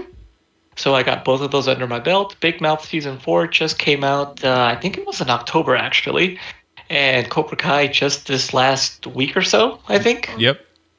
I think I binged it all on a Saturday, and it was great. I loved it. Quick question: if you like the show Big Mouth, you would like the show Cobra Kai, right? Like a person who watches Big Mouth would like Cobra Kai. No, because I don't like Big Mouth, but I like Cobra Kai. I don't think there's a clear correlation. All right, fine. I'm trying to get my dad to watch Cobra Kai, And he and I likes know Big he Mouth. Does he watches like Big Big Mouth? Mouth. Yeah, he Oh, does. wow. Yeah, he watches it all on his own. I have no interest in that show, but I'm trying to get him Okay. to watch Cobra Kai, but he won't do well- it. Cobra Kai's just good. Yeah, Okay. if he's a fan, if he's a fan of the '80s, or if he liked Karate Kid in any way, I mean, that's already going to be the demographic for him. I feel like he can't get into it because he considers it a fad. So No, if just put on the first episode in a time where you know he'll be around and he'll enjoy it. My like grumpy ass ancient parents, even they were like, "No, this is great. This is wonderful." Okay, And all right. My dad never sits through anything. He always just goes like, "Yeah, I'm gonna go to bed," all the time. Yeah. And he sat through the first 2 episodes of Cobra Kai, enjoying it. okay, all right. I'll just put it on then. Thank you for that. All right. Just force it upon him, Jessica. That's what everybody's telling you. Without his consent, just force it upon him.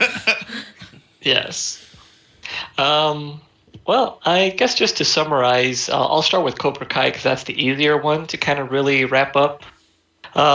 Season, what are they on? 3 now? 3. Yep. Well, this is the first official Netflix only season, and I really enjoyed 99% of it. There's one particular thing. So this is basically a soap opera. Yes. They just go through some really ridiculous ups and downs with the story, and like most of the plot devices have to do with miscommunication or characters just not telling each other information that would be very vital. And not calling the cops when they should. So I mean, I love all the fan servicey stuff that they do. The callbacks to the old to the movies, the guest appearances. This one was really big for cameos this season. And so, without giving too much away, there's just one little detour that Daniel-san takes in Okinawa. And I mean, if any of that means anything to you, then you already know, like, some of what to expect with that. But there was one additional cameo on top of all of the other ones in that one little arc of the story. And that person's relation to the story and their overall effect to the plotline of the season was so eye-rolling. I mean, I just can't... I mean, that's kind of what the show is. Everything works out for everybody. This was one the really biggest jumped the shark for me. I mean, like that one little... obviously, you know what I'm talking about. Yeah. That one little detail that just happened to work out so perfectly for Daniel LaRusso that just like, wow, really? Wow. Like that, this person, to like, wow. Like it almost seriously kind of just ruins the kind of spectator experience, because I'm like, okay, this feels just bullshit now. I mean, but I was able to pass that. They quickly just kind of like, they don't even mention any of that after it happens, which is completely like, you could take out that whole little arc and it's like it wouldn't even have happened or had an effect on the overall story. It was just literally an excuse for Daniel to go to Japan to meet up with some old friends and enemies. Don't want to say too much, but you already know where it's going if you've seen the damn movie. I did love, however, again, there was another cameo that was very strongly hinted at the end of season 2. Finally comes to realization. And I love how, up until now, there's been Daniel's side of the story and Johnny Lawrence's side of the story. And so somebody else comes along and say, okay, well, there's also the truth. And this person giving some insight on some situations that I was really looking forward to. It always rubbed me wrong how at the very beginning of Karate Kid 2, he basically shows up with the car all wrecked and blames it on Allie, played by Elizabeth Shue. And he says, can you believe it? She left me for some other guy and blah, blah, blah. And I was so mad. I crashed the car. And Mr. McYowie was like, okay, well, we can fix it. Calm down, dude. So now we get her side of that story. And you find out, oh, that actually wasn't how it happened at all either. Which makes perfect Daniel sense. pulled a Johnny Lawrence in this situation. No, it like, for that one, imagine if one of your friends was like, yeah, and I was so mad, I crashed my car. You would be like, I don't think that's how that went. That's happened. I know a couple of people. You know one person that I know that has been through something like this. So yep. Interesting. Yeah, it's a thing. I'm curious. So yeah. I wanted to talk about, because this was going to be one of the shows that I talked about too, and I enjoy the show. I enjoy the show a lot. The thing is though, I recognize that the only reason why I enjoy this show is because of the nostalgia. Like it doesn't have much else in the way of writing. The kid actors, acting wise, is pretty horrendous. Like, it's what do you mean? Hawk is so good. Especially Tori as the one that I find the most cringy in their scene. I don't know. Sam seems pretty bad too. Like, either way. Oh yeah. I don't like the Miguel actor. No, none of the actors, other than Hawk. Like Hawk, I think pulls off his role, but like everybody else is they're pretty decent, like kid stunt actors, but kid actors not so great. Like they're just need more training. They need more experience. And it's only going to come with getting more roles. So I'm happy that they're all doing well with this show. Like there's so much. I always want to ask people that love this show and talk about how much they love the show. Do they love it for getting to come back and see all these old characters from the movies? Or is it they're loving the new storylines? Because like that's what you get with The Mandalorian. The Mandalorian is people loving it because you get a whole bunch of cool nostalgia stuff and then kick-ass storyline going forward, right? Like with new characters. But this show, like the kids' stories are just rehashing the stories from the movies. And then the adults are so dumb that they don't really seem to understand how to deal with their own kids. And it's sometimes hard to watch. There was and then the other thing they're doing with this season, but they've been doing it throughout the whole show, but they're doing it more with this season is that, and I'll be the first one to be like, you need to give more character development to everybody, but everybody is being as the sympathetic villain, like gets old. We get a backstory for John Kreese's character. And it's very similar to Mr. Miyagi's backstory. And I'm just like, that kind of hurt me a little bit. Like, that was Miyagi's thing. You took that, you're kind of taking that away from him. Well, not only that, because I was going to mention that also, but in the last time I talked about watching Karate Kid or Cobra Kai, I mentioned how pretty much everybody is building on or has some kind of redemption arc, and the only one that seems to be irredeemable is John Kreese. Nope. And they're showing you his tragic past and how he came to be, and like I'm just like, wow. I literally, at first I thought we were gonna see like a younger version of Mr. Miyagi when they started first introducing, because you see the old car. Yep. And you see a diner, and you see this dude who's the jock who's being a total douche. Mm-hmm. And you're thinking, okay, who's this guy? I was like, oh, somebody's working here. Maybe they're Mr. Miyagi, or something. I don't know. Did you think he was? It's John Kreese doing the little Goldie Wilson thing from Back to the Future. Like he's the guy that sweeps the little milkshake shop or whatever, the malt shop. And he's the one that's getting bullied by the jock and this other dude, and they're saying, oh, isn't that the guy whose mom killed herself? Like, oh, he's such a freak, like making fun of him for having a suicidal mom and whatever. Really? Yeah. Then they give him a love interest, and it seems like and not only that, but he saves this woman from that abusive jock. She goes with him because that's how it works in the old days.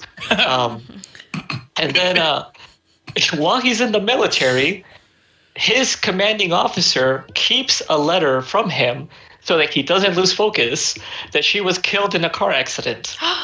And he's all talking about how, oh yeah, I got something to live for when I come back home, blah, blah, blah. And the captain's just kind of like smirking, like, yeah, no, you don't. And then when it comes down to like a battle for survival between the two of them, that's when he decides to pull that little piece of information out to maybe give him an edge, I guess. And no, that actually did the exact opposite of what he expected. It just infuriates Kreese even more, to the point where even after technically the war is over, Kreese just flat out says, "No, I'm leaving you to die here," when there was no need for that. I'm like, wow, okay, so maybe not so irredeemable, but we understand his tragic backstory now more. So you're still feeling a little conflicted, and you don't want to. Yeah, that's. And interesting. I get it. Like for the younger people that are watching the show, show them that there's two sides to every story. People are the way they are for a reason, kind of thing. But it's like I don't need to feel sympathetic for John Kreese. He's been a bad guy for 40 years.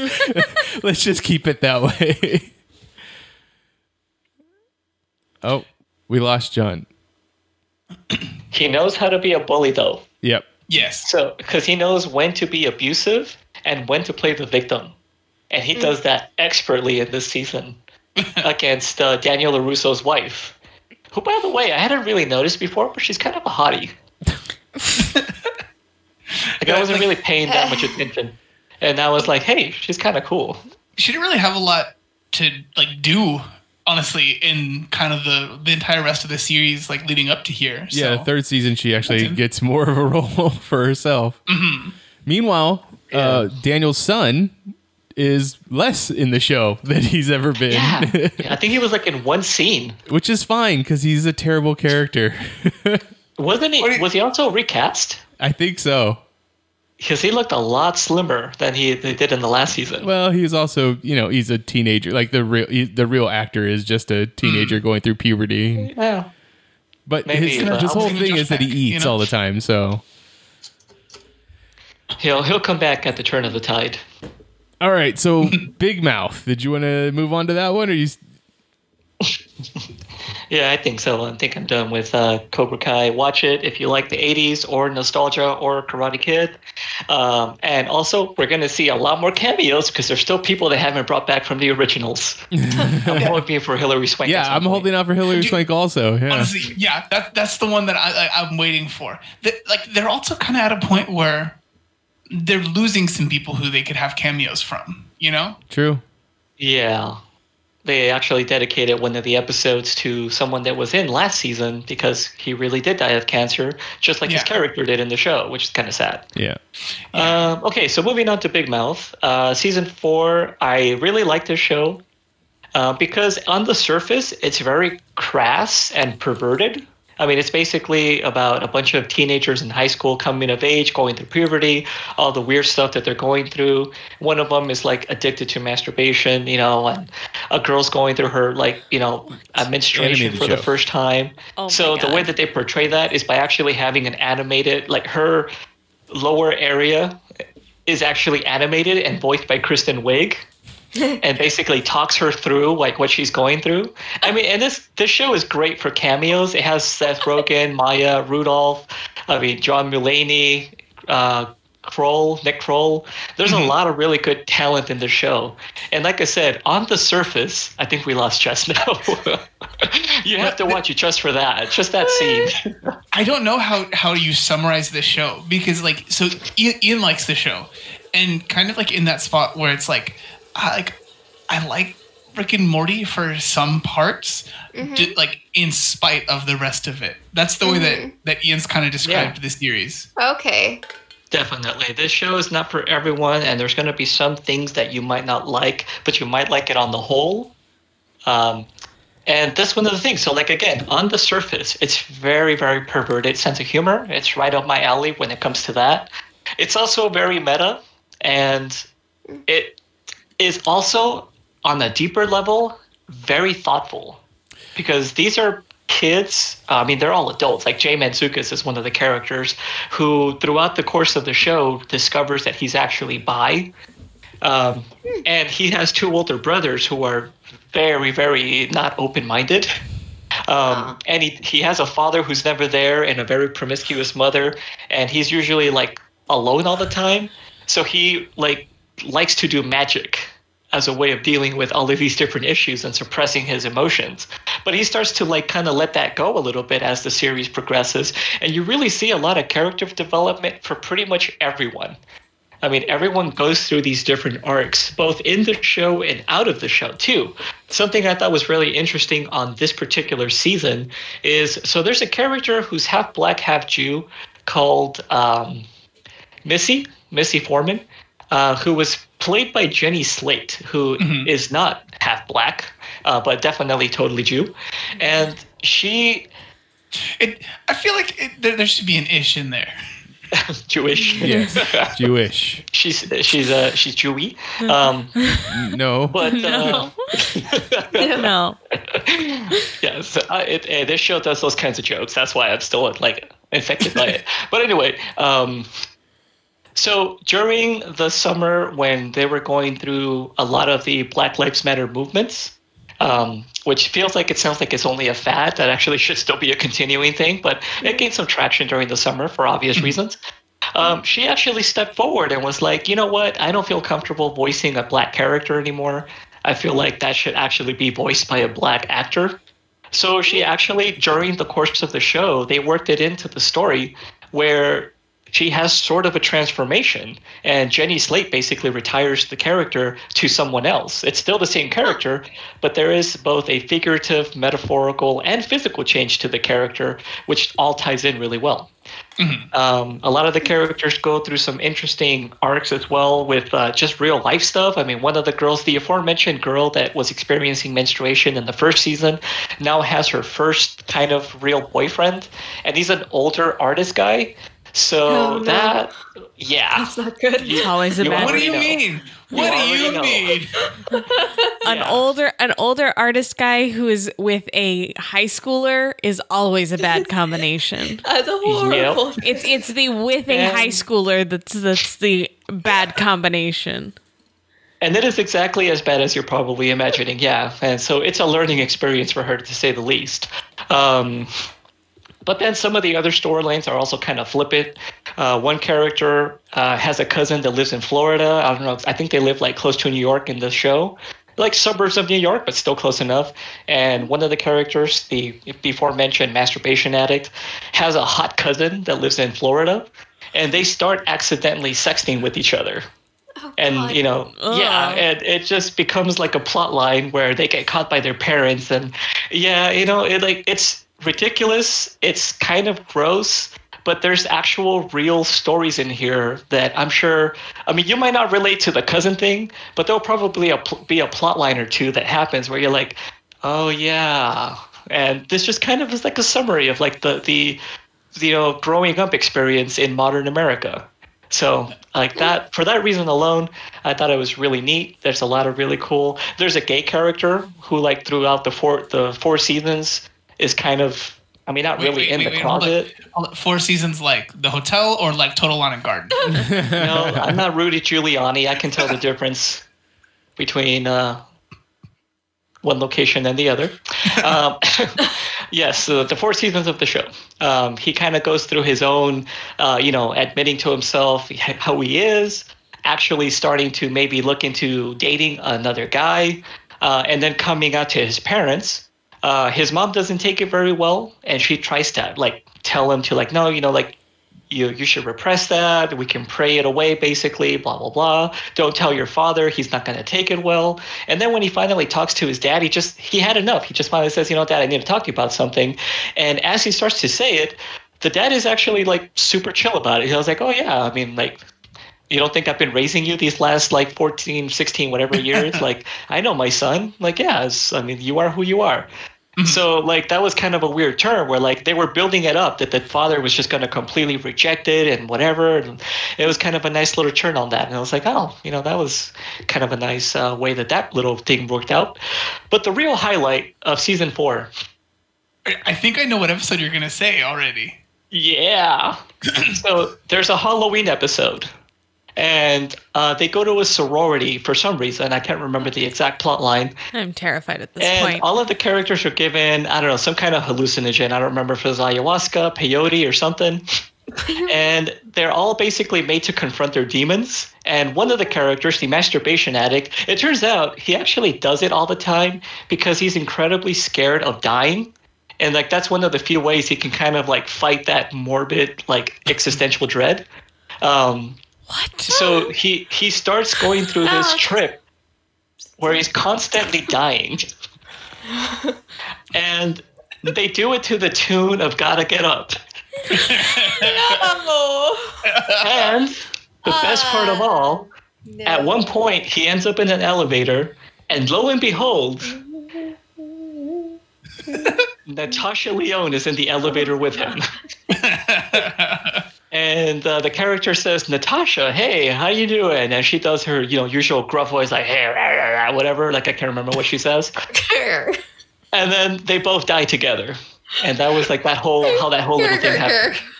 That's pretty much it, honestly. It's not a lot. Whatever. But it sounds great. And I just thought it was such a great way to kind of end cap the whole viewing experience with a good reference to that whole thing. And I loved it. It was great.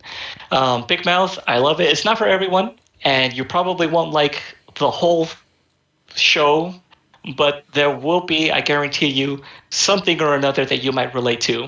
And if anything, you could just watch it and just be appalled by just the sheer audacity of showing you animated talking, private parts. Oh, and there's hormone monsters too.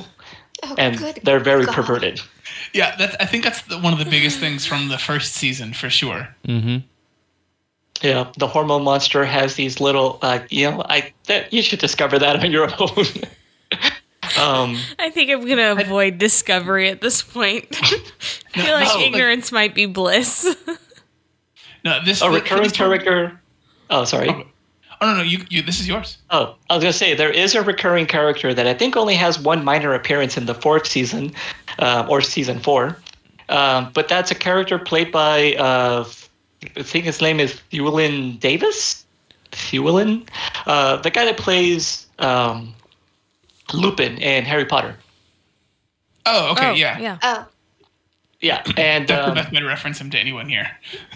yeah, so he plays a character called the Shame Wizard, who basically looks like a creepy man in a hood, and he goes around infecting all of the characters with shame about their budding, puberty and sexuality, to make them, feel embarrassed about what's going on. Like that's how he gets his powers, by the more shame that teenagers feel. And I love that so there's a running powerful. joke. Yes. And there's a running joke where there's a character who's kind of special, an adult that's basically like the PE teacher at the school, and he thinks that the guy's name, because everybody can see him, including this man, and he thinks his name is Shane Lizard. Yeah. And he just keeps calling them that throughout the every appearance that he sees them in. He says, "Hey, Shane." He's like, "Why do you keep calling me that? Isn't that your name, Shane Lizard?"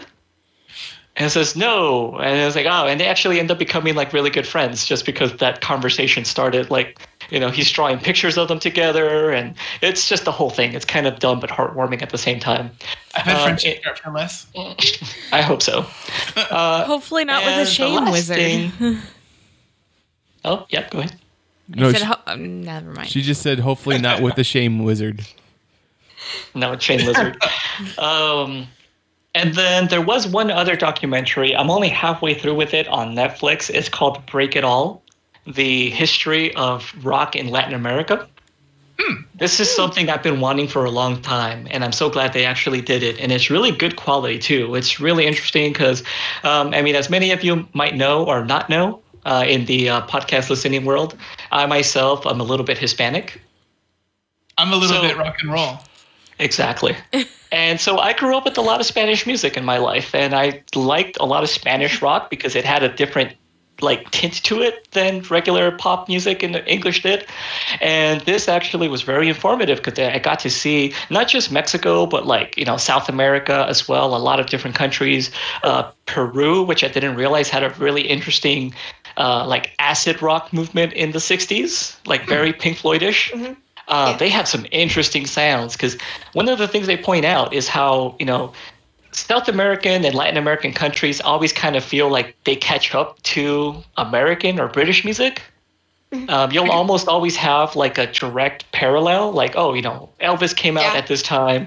A couple years later, we have this guy in Mexico that does the same thing, even some of the same songs just with Spanish lyrics.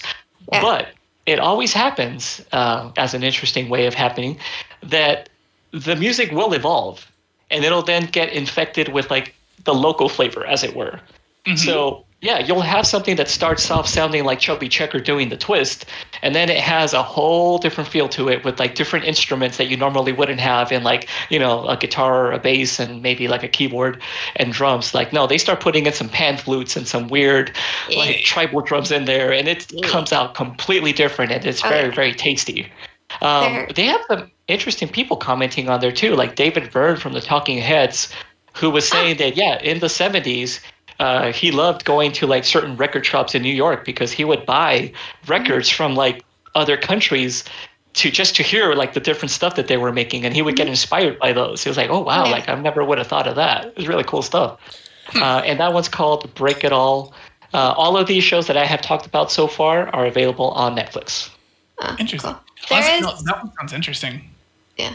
There is a museum in the Phoenix area called I think it's the Musical Instrument Museum. Yes. And it's filled with basically a bunch of musical instruments from around the world. And I think you would, if you found that documentary very fascinating, because it goes through all the countries. It's huge. You have to have a whole day to get through the whole museum. We only had half a day, and we did not get through all of it. I learned a lot about different musical instruments from different countries and stuff like that, and why music sounds different even within the same genres between the countries. It was really cool. You should definitely go there one day.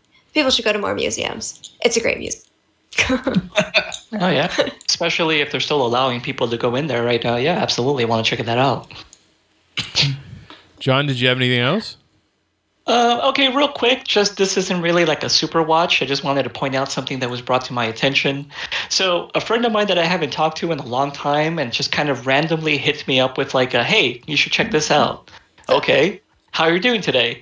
Don't hear from them for like 10 months. Whatever, that's just how this person is. But they sent me something and says, hey, I thought you would think this is funny. So there's a Danish TV show that just got released called John Dillermand. That's probably what reminded her of me. Just the first part of the name, I'm sure. But this name translates to John Penis Man. Yep. And before I go any further, let me clarify. This is a children's show. This is like stop motion animation or something. And it's a character that's wearing like... like those 1920s swimsuits that men would wear where it's just like solid red stripes on like a white background? Oh, this is getting better. That's what this man wears. And he also has a prehensile penis. Die! And the point of the show is that the penis gets him into trouble because it has a mind of its own. It's literally like 10 feet long. Like he uses it to grill while he's like working on his like garden. He uses it to like... It's a kid's show. It's literally a children's show. How is Adult Swim not already... How is it directed to children? So I feel like they have to have bought this and then redubbed it for English and just put it on Adult Swim as is. I mean, it's on YouTube if you want to see video clips of it, but it's definitely done with like a Thomas the Tank Engine vibe to it, like, like miniatures and whatever. But it literally, like, he goes on adventures. He fights off a lion with his penis in one episode to protect them children. I'm still not convinced it's a good show. So the logic of this show, and don't be like, there's definitely some Danish authorities that also questioned its validity as a children's show. So I'm kind of glad about that. Right. Why would you ever question this? Oh my god! I want like a Veggie Tale starring John Dillerman. like the fighting the lion thing. That's like in the lion's den. Like they'll have a tiger eggplant come on the show. Oh god. So anyway. This isn't the first show of this type to raise an eyebrow, though, in Denmark, apparently, because before this, there's another show that came out. I went in this weird rabbit hole about this, but there's a show called Ultra Strip Downs, and that sounds like that should be on, like, Spike TV or something. Yeah. No.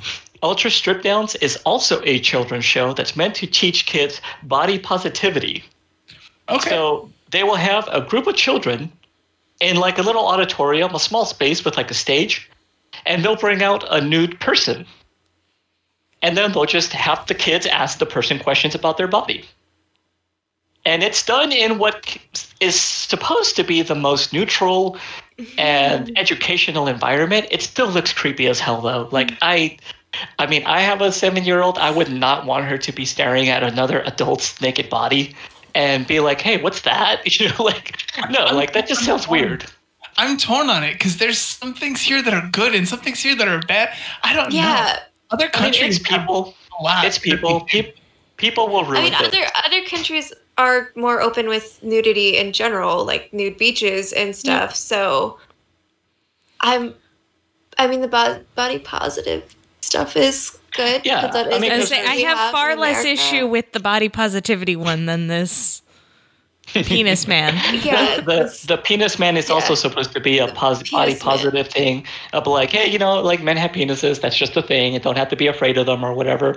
I was like, there's better ways to. The guy going after a lion. I was saying. Yeah, especially when he's whipping it at the lion too. He's doing like the whip crap and everything. He's like, You can use it as a weapon. Don't be afraid. I Right? Yeah. There's things in there. It's like no one will ever feel bad about like, is my John Dillerman too small? You know, because they'll understand that John Dillerman, his is cartoonishly large. No one is going to stack up to John Dillerman. So your John Willie is just fine. So yeah, once you go Dillerman, you can't go regular mint. Okay. Can we, Mitch? What do you have? Can we? I think I'm done now. this is where we need to change I topic. think I've said too much. Let's move on. It honestly, I'm blown away this exists. Me too. I really am. But I'm also really terrified as to what rabbit hole this group will go down if we continue on this path of questioning at this late hour. Oh my god. I've already forgotten that this happened. Hence my concern. So for myself, one of the shows that I watched was Cobra Kai, and I jumped in on John's to talk about that. To go along with my leg, man. I swooped at the leg. Sorry. To go along with that, you should check out Reunited Apart on YouTube. It's Josh Gad's show, which brings together a lot of your nostalgia movies and TV shows. Well, I guess it's just movies. So he's done. His latest episode was Karate Kid. Before that was they did Splash. They did Back to the Future. They did Lord of the Rings. He's done quite a bit, and it's always to help raise money for a different type of benefit, a different type of charity. So it's usually good. You get people together to talk about how much they loved making a project back in the day, and how it's affected a lot of people throughout time, and just it's a good watch. He actually does a really good job of interviewing people and getting people to come on and talk about it. To go along with that, so HBO Max, I've been watching a lot of that. And I watched Search Party. So I watched the 3 seasons of Search Party that is on HBO Max. I believe those seasons originally aired on TBS, but now the 4th season is airing on HBO Max, and it is an HBO Max exclusive, I believe. It stars Aaliyah Shawkat, which I think most people remember her as Maybe from Arrested Development. And the show starts out, the first season starts out with her character finding a missing persons poster on a street lamp or something like that, and she recognizes the lady in the poster. It's a quote unquote friend of hers from college. So she then meets up with her other friends and says, "Oh, look, so and so is missing, like presumed dead. People are looking for her." And at the very end of the first episode, she sees this friend of hers in a restaurant and says, "Oh no, she's alive," but everybody else thinks that she's dead. And the whole first season is about her trying to find and she gets into a whole bunch of things. Like there's a cult involved, and there's an ex-boyfriend that's crazed, and it's a lot of things that could be the reason why she's missing and presumed dead, even though she knows she's not dead. It's a okay season show. Like it's very much the show that I have on when I'm editing or doing other things, and I can easily follow the story, but not have to devote too much attention to. I don't know if I'll go into the 4th season or not. It does seem like it's a little bit more interesting because it is quite far from what it is in the first season of searching for this friend and why she went missing. That where they're at the end of the 3rd season. Yeah, how do they get 3 seasons out of that? It's, when you get to the end of the first season, they find her. They find the girl. They find the lady, and she's basically like kind of just had a emotional breakdown, and she left because the guy that she was seeing was married, and he decided he wasn't going to leave his wife for her. So she just went and hung out at another friend's aunt's winter house or something like summer house in like Canada. And while they're there, a private eye that was being put on to search for her breaks into the house, and they kill him by accident. Well, kind of by accident.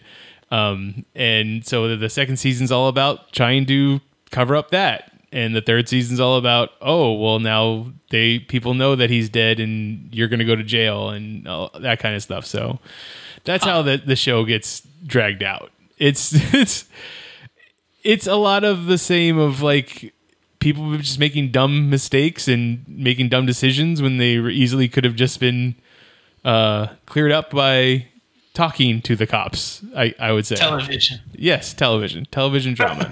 And it is, and that's exactly what it is. It's a comedy drama. Like, it's not sitcom-y, but it's not a police procedural either. It's just somewhere in the middle, and it's all very awkward kind of comedy.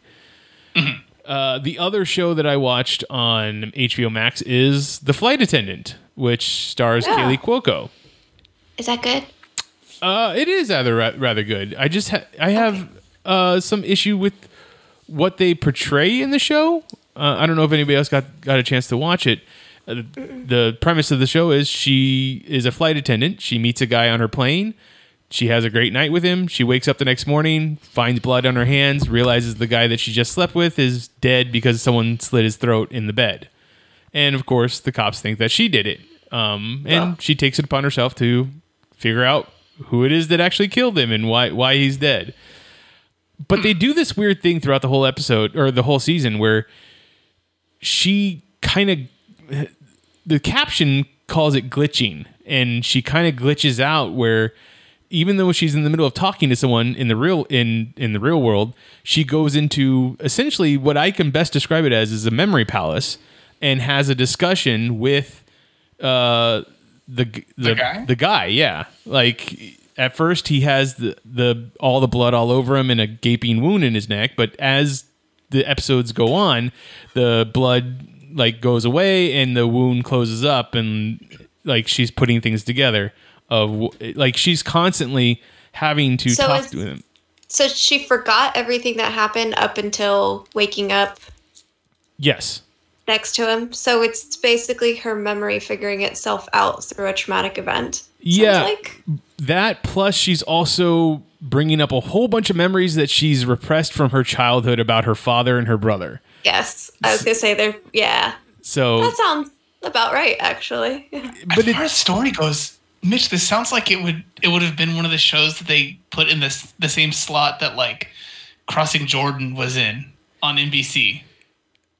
I mean, this sounds like an NBC show where this would be like the thing that like, this is so good. And then it gets one season. They switch the time slot they have it in halfway through the season.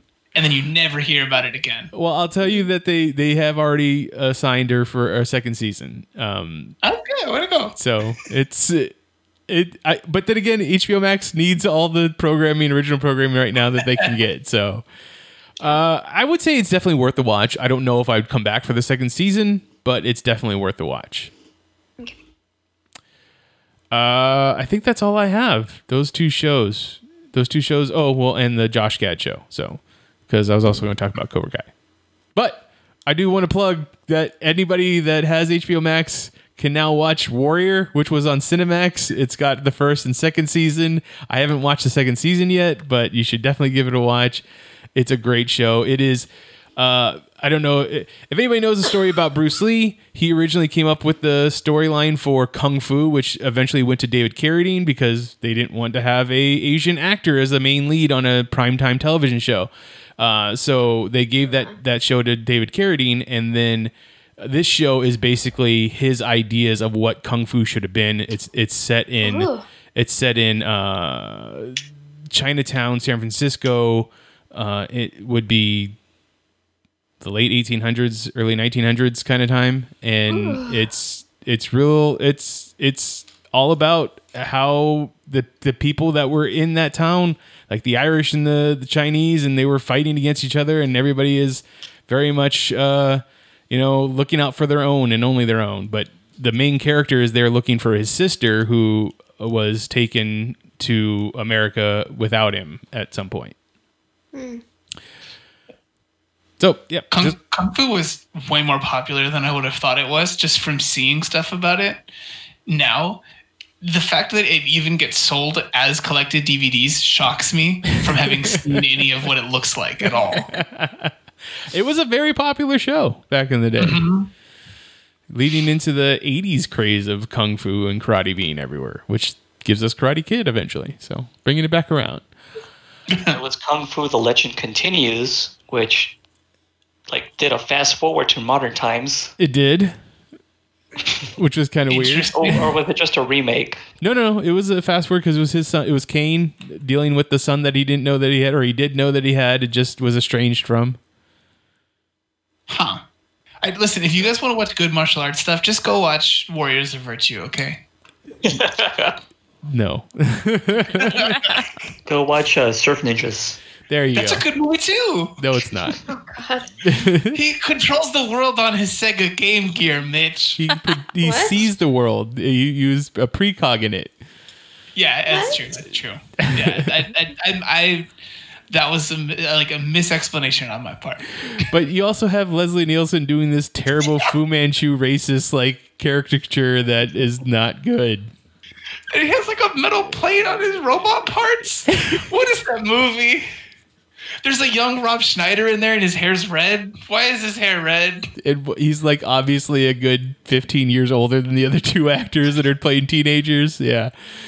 That's why his hair is red. Yeah. Have to distract. All right. That is what we watched over the holiday season. This was a very long episode. I hope that everybody got a little bit of enjoyment and found something new that they could binge or watch from our recommendations.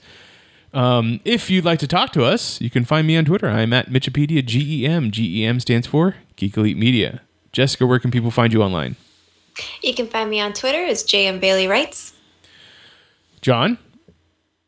You can find me on Twitter at MagicBollocks, # John Dillerman. Steven? You can find me across all social media as Peppermint Gentleman, and where that full name won't fit, as Peppermint Gent, like on Twitter. And Elizabeth? You can find me with the rest of Geek Elite Media at Geek Elite Media and our Facebook page / Geek Elite Media.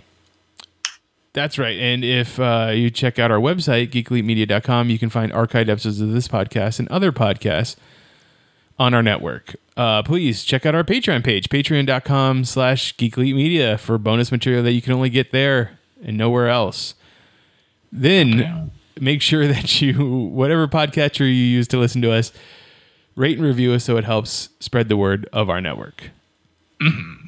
But until next time, this is the Geeks Watch on the Geek Elite Media Network, saying always remember to geek out. Geek out. This concludes our broadcast.